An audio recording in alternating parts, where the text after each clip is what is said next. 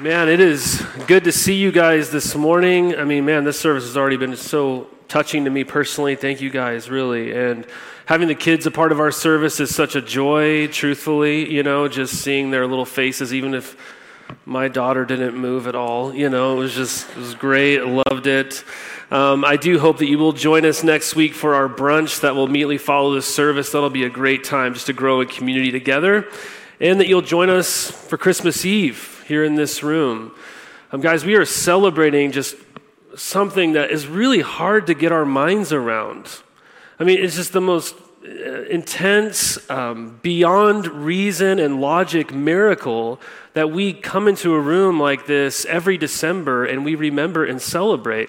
And we can kind of minimize it, we get too familiar with it, but it is just jaw-dropping that our God, the God who existed before time and anything, the God who created all of this, is giving you the breath in your lungs. Our God has entered into history, that the author has written himself as a character in the story to visit us and to save us. It's a completely remarkable story. And I think as we come into this season, it's a good thing, right? But we often think Christmas is about family. It's about friends. It's about incredible food. It's about gift giving or vacations or whatever, nostalgia. But we often can forget, or at least we assume it, that Christmas is about salvation. Christmas is about salvation. To put it even more frankly, Christmas is about problems. But Christmas is also about solutions. And for you and I, in order to experience the joy that the Alexanders just shared about, in order to experience that kind of joy at Christmas, you have to know what your true problem is. You have to know what you're being saved from. I've recommended it to quite a few different people, but there's a really wonderful little Advent book by Christopher Ash. It's called Repeat the Sounding Joy. And it's an Advent series through Luke 1 and 2. It's not too late to pick it up and to go through it yourself even. But in that book, he writes this. He says, to feel the true light of Christmas, we need first to grasp the true problem. That's what we're talking about. Because Christmas is about salvation. It's about things were a certain way, now things are a different way, right? There's a before and an after sort of thing that we're celebrating here on a morning like this. And we all love before and afters, don't we? You guys love before and after photos at least, right? I mean, people were like obsessed with these things. I mean, Discovery Plus runs on before and after stuff, or HGTV runs on this kind of thing, right? You see a house in disarray, and then you watch the entire episode, but all you're waiting for is the end when they give you the big reveal, and they keep panning back and forth between this is what this room used to look like, this is what it looks like now, and it's an amazing transformation, right? There was issues with the house, and those issues have been solved.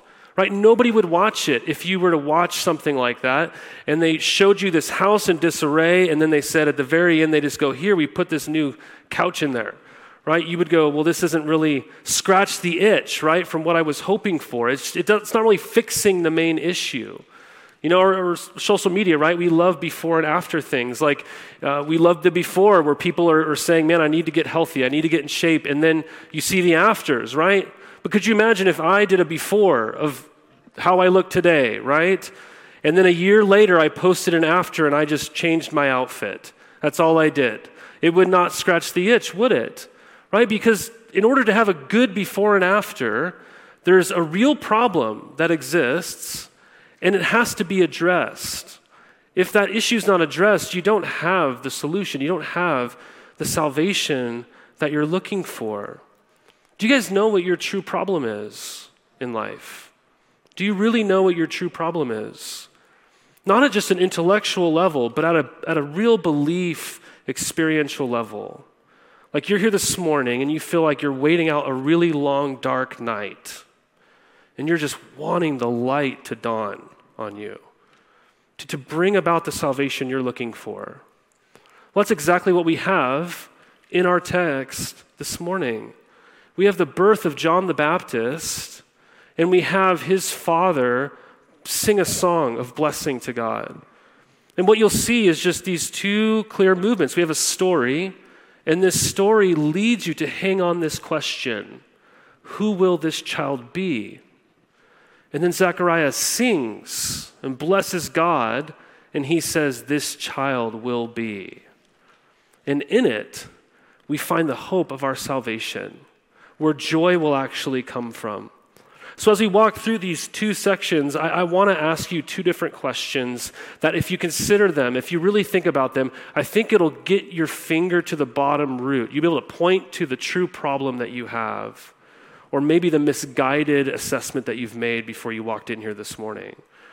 So the first question is this: what do you wonder at? What do you wonder at? Look with me in verse 57 of Luke chapter 1. It says this: now the time came for Elizabeth to give birth, and she bore a son. And her neighbors and relatives heard that the Lord had shown great mercy to her, and they rejoiced with her. And on the 8th day they came to circumcise the child, and they would have called him Zechariah after his father, but his mother answered, no, he shall be called John. And they said to her, none of your relatives is called by this name. And they made signs to his father, inquiring what he wanted him to be called. And he asked for a writing tablet and wrote, his name is John. And they all wondered. If you think back 2 weeks ago, we looked at the beginning of Luke chapter 1, and we saw Zechariah is a priest. He's married to a woman named Elizabeth. She's barren. They're very old in age. They are unable to have kids. The hopes of having a child is long forgotten. And God appeared to Zechariah while he's serving in the temple right outside the Holy of Holies, offering up this prayer of incense to God. It's like the priest's Super Bowl, right? It's like something not every priest even gets to do. And so this is like the greatest day of his life. And Gabriel the angel appears to him and says, behold, you will have a son. Elizabeth will conceive, and you will bear a son and call his name John. And we know that Zechariah did not believe. He doubted. Why? Because the angel says, you will not be able to speak until these things have come to pass. So it's been 9 months. And we learn here that has actually been true, because Zechariah still cannot speak. And we actually learn here that he's deaf as well. He cannot hear. And we know this because these people, when they want to talk to him, have to make signs to him. Or they're trying to communicate with him. So what has happened to Zechariah is now he has had 9 months to consider this, to consider what God has said to him, to see if he can come into alignment with what God is going to do in this world. If you notice in verse 57 to 58, there's a party taking place here. Neighbors and family are gathered together for the birth of this child. Okay? This is quite the party. This has been pretty common in those days. Nowadays, I don't think you want neighbors at the birth of your child, maybe even not even family, right? I mean, who wants that, okay? But here, this was quite the spectacle and quite the scene. This is what they would do, and this is really a big deal. I mean, everyone knew about this. Think about it. Elizabeth is an old woman. She's about to give birth, okay? Don't doubt yourself. If this was culturally acceptable, you would have been there too, right? I mean, seriously, like, think about this. If you're like in a Lamaze class or something, and there's an old lady in the corner preparing to give birth, your interest would be piqued, right? You're like, what is going on? This is not normal, right? I mean, you would want to check out what's happening. You're like, what's possible in the world? And so we have this now, this very matter-of-fact statement: the child is born. A miracle happens. Elizabeth gives birth to a son. Verse 58 says, God showed her mercy, and everyone rejoices. They're all excited. I mean, this would have been one of those things that's like at the end of the news segment, you know, like if you ever watch the news anymore, there's like 25 minutes of horrible things, and then the last, they're like, and one final story tonight, right? And they give you this like good news story, right? This would have been like an older lady gives birth to a child. Isn't this amazing, right? And we're like, okay, the world isn't that bad, right? And so this is how the news works, and this is exactly where this would have fit, right? So now comes the time for the naming, right? And this is where the tension or the conflict in the story arises, right? If someone tells you a story and there's no tension and no conflict, it's going to be a boring story, right? It doesn't make for a good one, okay? And so here, this is our tension. This is the conflict, right? Which is interesting because Zechariah, again, he can't speak. And in a patriarchal society, he would have been the one with the authority to name the child. And for us, I think as modern readers, we look at this and we're like, how is this a conflict? This doesn't translate. I mean, who cares, right, about the naming of a kid? I mean, we name our kids whatever we think sounds good. I mean, that's why baby names are often even like Instagram filters or something like that. You know, it's just like, that sounds nice. And we name our kids after things like that. So what is the point of this tension? Well, in that day and age, if you've been waiting especially for this long to have a child, and it's a boy, then it would have been named Zechariah Jr., right? You want to pass along that heritage. What a blessing from God. And so he can't speak, and what does Elizabeth say? She goes, no, his name is John. His name is John, and they're confused. They think this is not how the world works, right? They basically do to her, sadly, what my kids do to me, right? They go, Dad, can I have this? And I say, not now. And they go, okay, I'm going to go ask Mom, right? They go, what's his name? His name's John. And they go, okay, let's go figure out from the dad, right, what this name should be. Okay, what will he say? Undoubtedly, he's had time to think about it. What is he going to do? This is this tension. Will Zechariah submit to what God is doing in the world? Right? And so what does he do? He gets a tablet. It was a piece of wood with wax on it. You know, it was the iPad before the iPad. And he gets the board out, and what does he write? Not he shall be called John, but his name is John. That's significant. John means God is gracious. What is Zechariah saying? I'm not the one who's even going to name him. He already has a name. God gave it to him. His name is John. God is gracious. See, Zechariah has come to a place of trust and belief in that moment that God was on the move, that his word was and would be true, that anything would be possible for God. But then notice this progression. That's the climax of the story, because everything after that changes. You can't go back anymore. Things are different now. Look in verse 63. They all wondered. And immediately his mouth was opened and his tongue loosed and he spoke. What did he say? Who does he talk to? Does he look at Elizabeth and go, babe, I love you? You know? Does he look at his kid and go, look, he's so cute? No, he blesses God. His first words are to bless God. And fear came on all the neighbors, and all these things were talked about through all the hill country of Judea. And all who heard them laid them up in their hearts, saying, what then will this child be? For the hand of the Lord was with him. He speaks. Right? He can speak. After 9 months, he says his name is John. Immediately, the text says, he can speak. So what happens? They fear, okay? They gossip. And the gossip keeps spreading and spreading and spreading, and not just some weird form of gossip, right, or sinful gossip. This is the kind of gossip that causes people, it says, to lay up in their hearts, wondering what God is doing in this world. It literally means to put on top, right? They're laying it up in their hearts. They're putting it in the place of primary importance. They're thinking about this. This is what they're meditating on. This is what they're consuming and brooding over. They're laying it up in their hearts and minds. They're on the edge of their seats, wondering what God is doing in this world. That they're meditating on the gracious actions of God. They're essentially going, what is he doing? What kind of world are we living in? What's God going to do through this child? Zechariah and everyone here, he's coming into alignment with who this child is going to be. He doubted, now he's all in. He didn't trust God and what he was doing. He had boundaries on God, and God had busted through those boundaries, and now everybody in this region is going, what's happening? What's happening? I want to ask you this morning a similar question, and that is, what do you lay up in your heart? What do you wonder at in your life? I mean, isn't Christmas a season of wonder? I mean, that's kind of how it's framed out. Sometimes for untruthful reasons, but there are truthful reasons why it's a season of wonder. That we remember that God has come into this world, that he's visited us, and now we must think, like, what kind of world am I living in?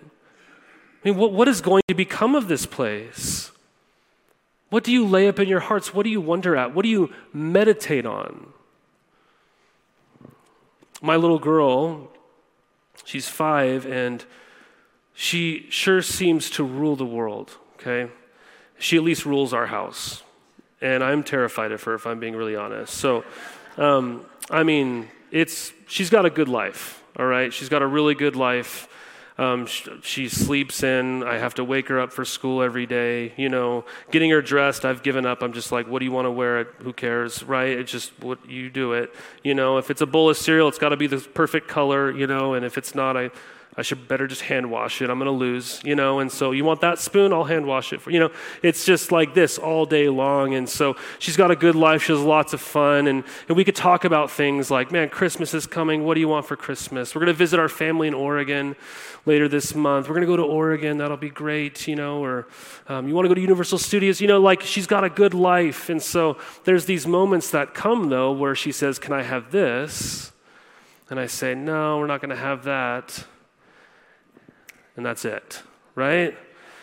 Forever now, for the rest of the day, that's what we're focused on, right? And then so I have to sit down, I have to remind her, like, hey, look at this, and look at this, and think about this, and look what this. You got a great life, But we're just going to brood over this thing right here, I could say this because she's not an anomaly, right? She's probably learned it from me, if I'm being honest with you.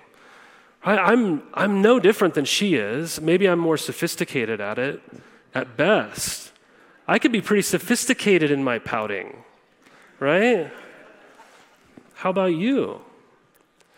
Right? When you go through your life, do you lay up in your heart? Do you wonder at? Do you meditate on what God hasn't done versus what God has done? Do you just fixate on the thing that's not there? Do you wonder at that? Or do you meditate with a hopeful expectation on the gracious actions of God? See, Christmas is exactly the right time to let your mind wonder at what is God doing in this world? What is he doing? I love the old carol. It's an old folk carol written in the early 1900s, I think, as the story goes, by a young, really poor girl in the Appalachian Mountains. It's a song called I Wonder As I Wander. And she sang this out in the streets one day, and some guy kept paying her to sing it so that he could write down the lyrics, and he re-recorded it, and now it's attributed to him. But there's a few verses, but the first verse, I'll just give you the first verse. She sings, a little poor girl in the Great Depression, she sings, I wonder as I wander out under the sky, how Jesus the Savior did come for to die, for poor, ordinary people like you and like I. I wonder as I wander. We are wandering through this world, and I wonder what you're wondering at. I really do. Do you wonder at how God has been gracious to you, how he will be gracious to you? Do you wonder at how he's going to be gracious to Redlands? Do you wonder at how God is going to be gracious to the ends of the earth? What do you wonder at? Well, I propose to you that leads you to your second question. And that is this: what are you waiting for? What are you waiting for? Whatever you're waiting for, you see as your solution in this life. This is where this becomes a musical again. Because look at verse 67 and following. What does it say? Zechariah, filled with the Spirit, prophesied, saying, Blessed be the Lord God of Israel. This may very well be what he opens his mouth with and says right in verse 64. Blessed be the Lord God of Israel, for he has visited and redeemed his people. He's raised up a horn of salvation for us in the house of his servant David, as he spoke by the mouth of his prophets, holy prophets from old, that we should be saved from our enemies and from the hand of all who hate us, to show the mercy promised to our fathers and to remember his holy covenant, the oath that he swore to our father Abraham, to grant us that we, being delivered from the hand of our enemies, might serve him without fear, in holiness and righteousness before him all our days. And you, child, will be called the prophet of the Most High. This is where we get the answer to that question, what will this child be, in verse 66. You, child, will be called the prophet of the Most High. For you will go before the Lord to prepare his ways, to give knowledge of salvation to his people and the forgiveness of their sins. Because of the tender mercy of our God, whereby the sunrise shall visit us from on high, to give light to those who sit in darkness and in the shadow of death, to guide our feet into the way of peace. And the child grew and became strong in spirit, and he was in the wilderness until the day of his public appearance to Israel. Here in this song, this poem, you have two chunks. Verses 68 through 75, we see what God is going to do, but it's written as if God has already done it. It's very similar to what Mary did last week, if you were here. But then in verses 76 through 79, we see who God is going to do this work through. It's through their special child. But if you even look closer, there's more and more parallels throughout this poetry. There's this has done, will be parallel. Josh Harder in our sermon group this week pointed this out, and it was a very good observation. But if you look at these parallels, you have these bookends, right? Verse 68, God has visited us. Verse 78, the sunrise shall visit us. Move in, you have another bookend. Verse 69, he's raised up a horn of salvation for us. Verse 77, what's this son going to do? Give knowledge of salvation. Go down to verse 70, just keep going. He spoke by the mouths of the holy prophets. Then you have verse 76, you, child, will be called the prophet of the Most High. This lands you into the middle of seeing how God is going to visit us to do what? To save us. Because why? He said he would do it, and God keeps his word. Why is he going to do this? That we, right? Verse 71, that we should be saved. Why should we be saved? Verse 74, that we, being delivered from the hand of our enemies, might serve him without fear, in holiness and righteousness before him all our days. These people have been sitting in the darkness, and the light is dawning. And what does that light look like? God himself is coming. He's visiting them. He's going to visit them. He's coming over to their house. Guys, this is so unique. I don't want you to miss it. Because this world, and literally anybody in our world and in the media or wherever, any religious figure, any other belief system, they're going to tell you over and over and over again that we're all generally good people and we just got to become a little bit better people. And if we go this way up this mountain and this way up this mountain, we'll all get to the top and it doesn't matter because that's where God is. We just find our own way. As long as you're not doing a bunch of bad stuff to other people in your mind, then everything's going to be okay. But that's not even the message or story of Christianity. This is saying that the God on top of the mountain has come down and he has visited us. Why? Because you couldn't make it up. No one could. See, God hasn't merely visited us, though. He didn't just show up and go, hey, I'm here. Let's hang out. That's not what God did. No, what does it say? He has visited us and redeemed his people. This is redemption at a great cost to the person. That's what that means. He didn't just visit you and say that he loves you. He's demonstrated that he loves you through redeeming you by dying in the process. It's like if you were at your house today and there was a candle lit and you took a piece of paper and you put it too close to the flame and it started a fire, right? And someone panicked and called the fire department. And you blew it out and they all showed up and they're like, hey, we're here. If the fire department visited your house today and you're like, oh no, there was a little problem, but I fixed it. Thanks for coming. Thank you. We love first responders. Here's some cookies, right? If that's a certain kind of visit, right? You're like, my problem's not that big of a deal, okay? But if you have a big problem, right? Let's just say you had a big problem, a fire in your house, and the fire department comes, and someone runs in there and saves your life, but they die in the process. It's a great cost to them. That's a different kind of visit, isn't it? This visiting, this light dawning, it's not the you had a problem, but hey, thanks for coming over, I fixed it. This is I can't fix this problem, and God's like, I know I'm coming. I'm showing up. Why is he doing this? Well, he's going to save you. And the symbol here is this horn of salvation. It's a symbol of strength. It's saying you have a strong Savior that's coming. Why is he going to do this? Because he made a covenant. He made an oath, verse 73. God has remembered that covenant. This word remember is really important because it's not saying that God forgot. He's like, oh, you know what? I forgot. I said I was going to do that. I should probably get around to that. That's not what it's saying. When it says in the Bible, God remembered, it means that he's now acting on something that he said he was going to do. That's what it means when he remembers it. He's now acting on it. God has said he would do this. Why is he going to do it? Well, it's to save us from our enemies. What are you going to be saved for? Well, now we're back to the middle, right, of our bookends. What are you being saved for? That you might serve him all your days. What does that look like? What does that look like?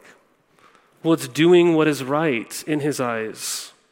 It's living a life that's set apart, that's holy, that's different from everybody else in this world. It's us being an alternative community in this world where people look at our lives together and they say, those people are not like this world. And they look a lot like the character of God in the Bible. Right? This is what this means, that God's people display holiness, that shows we belong to God, that we live righteously, that shows that we are humbly and joyfully submitting our lives to another king. And we do this not just for a Sunday, not one day a week, we do it all our days. Guys, do you see this? God hasn't come to save you and then just say, you're good now, go do what you want.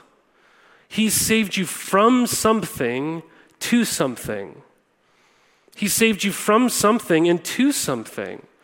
And if you know at what cost that came by, you would gladly do it. So I think some of us probably hear that and we go, that doesn't sound like what I'm looking for.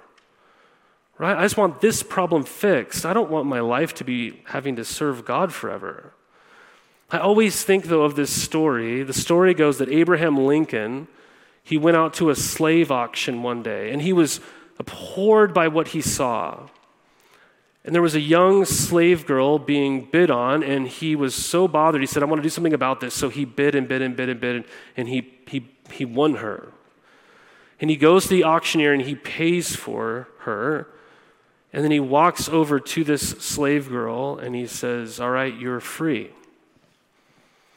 And she goes, what do you mean I'm free? And he goes, I mean you're free. Right? And she goes, what is that supposed to mean? And he just keeps, it means you're free.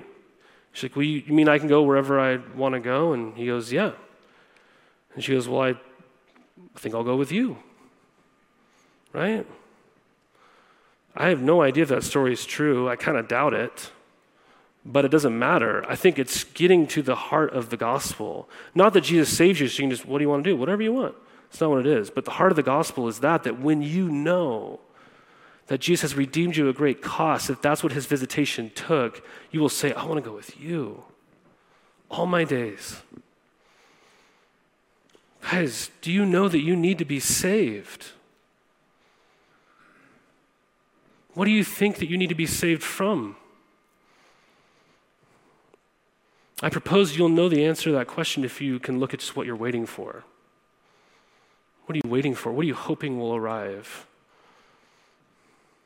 I mean, you might be waiting right now for, I don't even know what, and it's a real problem. I'm not minimizing your real problem. But you think, man, if this thing just arrives in my life, everything will be better. Everything will be different. But will that really solve it? Will that be the end? Or will the spiral continue? I propose to you that we all have these personal grids in our thinking that really mirror the storyline of the Bible. Right? You have this grid that we work with that the Bible tells us about, that God created this world, that there's been a fall, there's been a sin that's entered into the world, and now everybody sins, right? This world is broken. That there is a redemption that has come through Jesus when he has visited us. And that there will be a consummation. There will be a new heaven, a new earth. There will be a marriage, is what it's equated to, and we will be with God forever, and all we will know is light. No more darkness. Right, these are our personal grids. Do we have this grid on the screen? Can we put it on the screen? I propose to you that even no matter where you are, this is a grid by which you think through your life. All of you are doing this all the time. And everybody in the world is doing this. We all think in terms of creation, right? You think in the sense of like, I have an identity. This is a sense of who I'm designed to be. Like, this is who I'm designed to be. And the world is telling you that you can create your own design right now. That they're saying that you just be whoever you want to be, right? Just what do you feel like being? You can be that, right? And so you're longing for this sense of identity. You have it. You walk around with it. But then fall, which in the story of the world, the problem is sin. But you look at every situation in your life and you go, this is my problem. This is the thing that is preventing me from being who I'm meant to be, right? But then you look for some redemption somewhere, right? You think this is my solution. If I had this, everything would be better. Everything would be different. And then you have this consummation, this hope in your heart, which is you thinking, this is my definition of better. So no matter what it is, in the smallest of problems to the biggest of problems, you, I, everybody in this world, we walk around with this sense, this is who I'm meant to be. This is the thing standing in my way. If this thing would just come, everything would be better. You're waiting for something. You're waiting for salvation. You're waiting for redemption. You might not think out loud in these categories, but you're making statements like, I'll be happy if this. I'll be fulfilled if this. I will be accepted if this. You have a perception of your life. You're like, I gotta get this thing. So what do you perceive then as your main problem? What's your problem? Whatever that is, you will be waiting for a solution to that problem. And depending on your problem, you're going to think various things about that. I mean, to put it in just the most practical terms, you can do this in this sense where you can go, I am meant to be a happy and healthy person. My problem is that I'm not eating right and I'm not exercising. So my solution is if I eat right and exercise, then I will be a happy person, right? My identity is I want to be a happy and healthy person. My problem is I feel kind of lonely. So my solution is having more friends or having a different community. If I have that, then everything will be better. And I'm not minimizing these problems. These are real felt problems. You have these problems. I know I have these problems. But let's just say I got happy and healthy. That's not fixing it. Why? Because there's a lot of happy and healthy people walking around this world that are deeply still unhappy, if they're being honest with you.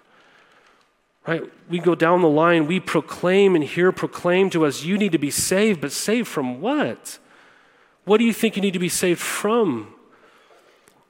Well, this poem answers that. Zechariah prophesies, he says, God is coming to save us from what? Our enemies. That's great. What's your enemy? Well, if you're Jewish and you're Zechariah, maybe you're thinking Egypt, they enslaved us. Maybe you're thinking Babylon or Persia or Greece or currently Rome. But do you need to be saved from Rome? You like Rome, right? I mean, I watch Downton Abbey all the time. I see those Viking River cruises and I'm like, I'd love to go to Italy, you know? Italy's not my enemy. That's a vacation, right? So you go, oh, this doesn't even apply to me. Well, no, Zechariah doesn't even say that's their problem. No, can you just interpret enemy however you want it? Can you just go, oh, this is talking about Betty, right?